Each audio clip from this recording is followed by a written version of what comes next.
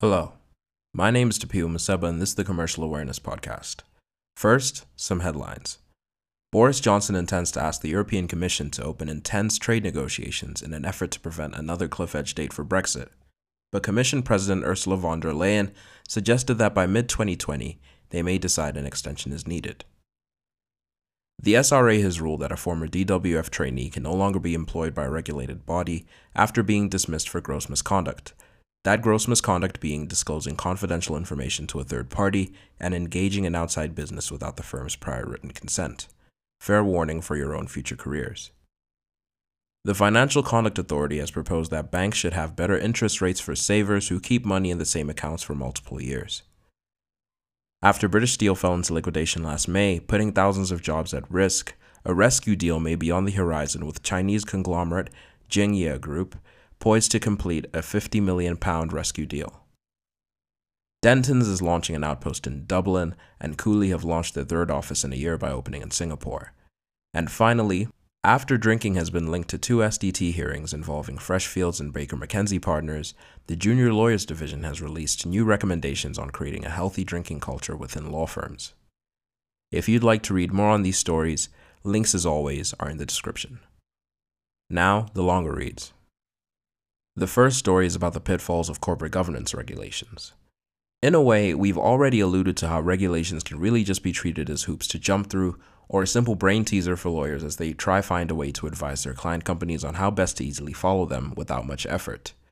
And that has now resulted in the Financial Reporting Council, the body which sets the UK Corporate Governance Code, criticizing listed companies for, quote, paying lip service, end quote, by only concentrating on box ticking in their compliance instead of making actual changes to their culture or governance. The FRC chief exec, John Thompson, has said that this, quote, does a disservice to the interests of shareholders and wider stakeholders, including the public, end quote. This view taken by the FRC shows that maybe it's not all rosy. Yes, some companies and the public have reflected in the past year the importance of culture, diversity, and sustainability, while a larger part may have not. I think this is also an interesting counter-argument to that of the socially responsible company we've heard of relatively recently in episodes 25, 26, and 30, namely the China-Hong Kong conflict and how American companies have reacted in episode 25, Chick-fil-A's backlash in the UK in episode 26, and the European Investment Bank becoming the world's first climate bank in episode 30. Maybe these instances have just been a loud minority, all the while the majority of companies are not all that interested. It's also important to note here that the code is not mandatory, but companies must explain their actions to shareholders if they do not comply. The FRC has said that this comply or explain provision has resulted in, quote, particularly poor explanations from companies, end quote. Upon reflection, I think that this is a matter that doesn't inspire just one opinion or solution. There are a lot of players, and even you as the listener could view it as the lawyer or the wider stakeholder. As the lawyer, you may be more interested in a client company spending less and therefore taking fewer strides in changing corporate culture or rocking the boat by requiring chairman changeovers every 9 years, as advised by the code. As a wider stakeholder, like the public, you may be interested in companies being called into question about their sustainability efforts or even their efforts towards more diversity in the workplace. And from either perspective, what is the solution? Keeping the code voluntary, but naming and shaming companies that do not follow them? Is it making the code mandatory, and what would that even look like? I don't think there's a right or wrong answer, but it would be interesting to hear what you think a workable solution would be, or if this matter even needs a solution. Credit for this story goes to Tabby Kinder. In the second read, lobbyists representing Google, Facebook, and Twitter have written to the European Commission, urging them to not hold them legally liable for all the content on their platforms. This is a response to the EC's drafting of a Digital Services Act, or DSA, that is meant to update regulations in the tech sector, as drafting picks up speed this year. Until now, tech companies have been allowed to regulate themselves for all illegal material except terrorist content. However, there has been mounting pressure to change its dynamic, leaving tech companies liable for the content on their platform. Though, Thierry Breton, the commissioner in charge of overseeing the digital economy, has said that the EU would not seek to remove limited liability for tech companies, though it is still very early in the drafting and nothing is formally off the table. Lobbyists have argued that making companies liable would create a, quote, perverse incentive, end quote, where companies would be afraid to self-regulate instead of waiting to be told what the illegal content is at each instance. They have accepted that their efforts to remove illegal and harmful content may require some sort of oversight, but do not want it to go as far as personal liability. This is something we have spoken about in the past. The regulation of tech companies has been a relatively common topic in this podcast and stands as a regulation exercise that will have quite a significant impact on how these companies relate to the law and how we practice and advise for years to come. We've seen remnants of individual state attempts at regulating tech companies as well, and some of these remnants may be a precursor to the DSA. In episode 18, we've seen French police working with Facebook whenever hate speech is detected to identify the posters of it for criminal prosecution. Maybe such a relationship is preferred by the tech companies and even law enforcement. However, episode 17 did see Australian courts with their apparent cop-out with tech companies, instead pinning liability to media companies who create pages on Facebook for the illegal comments under their posts, not Facebook themselves.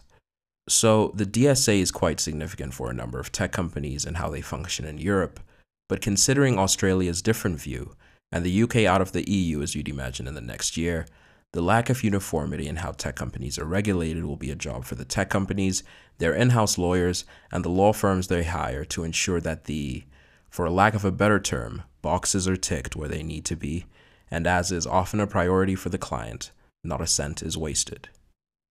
Credit for this story goes to Javier Espinoza. For the final read, let's talk about the Travelex hacking scandal. You may have heard about it, you may have not, but that's why we're here. Foreign exchange company Travelex has been the victim of a cyber attack that occurred on New Year's Eve. A ransomware gang has told the BBC it wants Travelex to pay £4.6 million. All the while, Travelex have had to turn off all computer systems and resort to using pen and paper. The gang allegedly possesses 5 gigabytes of sensitive data, including dates of birth, credit card information, and national insurance numbers, and they have said that the payment of the ransom would result in them refraining from selling it and deleting the data. Part of the drama here, though, is the Information Commissioner's Office were not notified of the data breach, though the GDPR requires notification of a breach within 72 hours, quote, unless it does not pose a risk to people's rights and freedoms, end quote, according to an ICO spokeswoman. A company electing to not report a data breach must keep its own record and be ready to explain why. A company may be fined up to 4% of its global turnover for a failure to comply with the GDPR.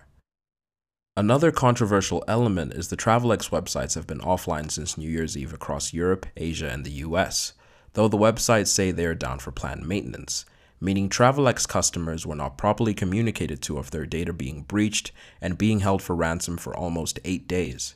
This has also affected a large number of stakeholders, with some of Britain's largest lenders including Barclays, HSBC, RBS, and Virgin Money now unable to sell currency online as they use and rely on Travelex's infrastructure.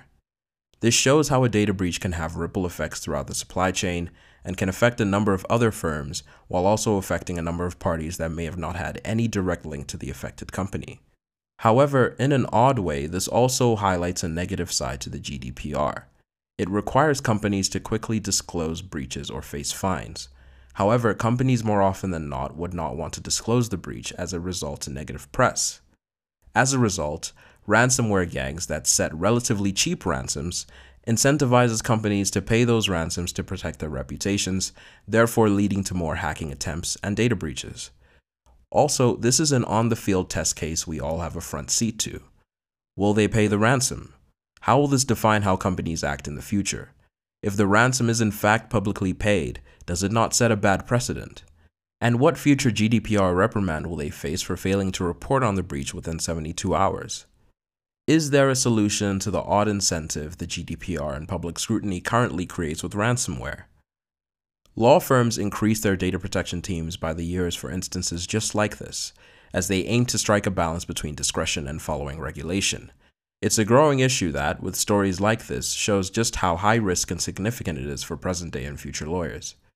Beyond data protection and regulation, Travelex may also be dealing with civil issues from their customers and business partners for their failure to report, and even loss of business opportunity, making this a significant multi-practice issue. Credit for this story goes to Joe Tidy and James Cook. This has been the Commercial Awareness Podcast. Please be sure to like, rate, follow, and subscribe on your listening platforms. It goes a long way. And if you find it useful, please share it amongst your friends and colleagues. If you ever need to contact me, the podcast email address is on the first line of the episode's description, and the podcast Instagram page is at ComAwarePod, that is COMMAWAREPOD, if you prefer to ask your questions or share your comments there, or just be a part of the community. Other than that, as always, thank you for listening, and you'll hear from me next week.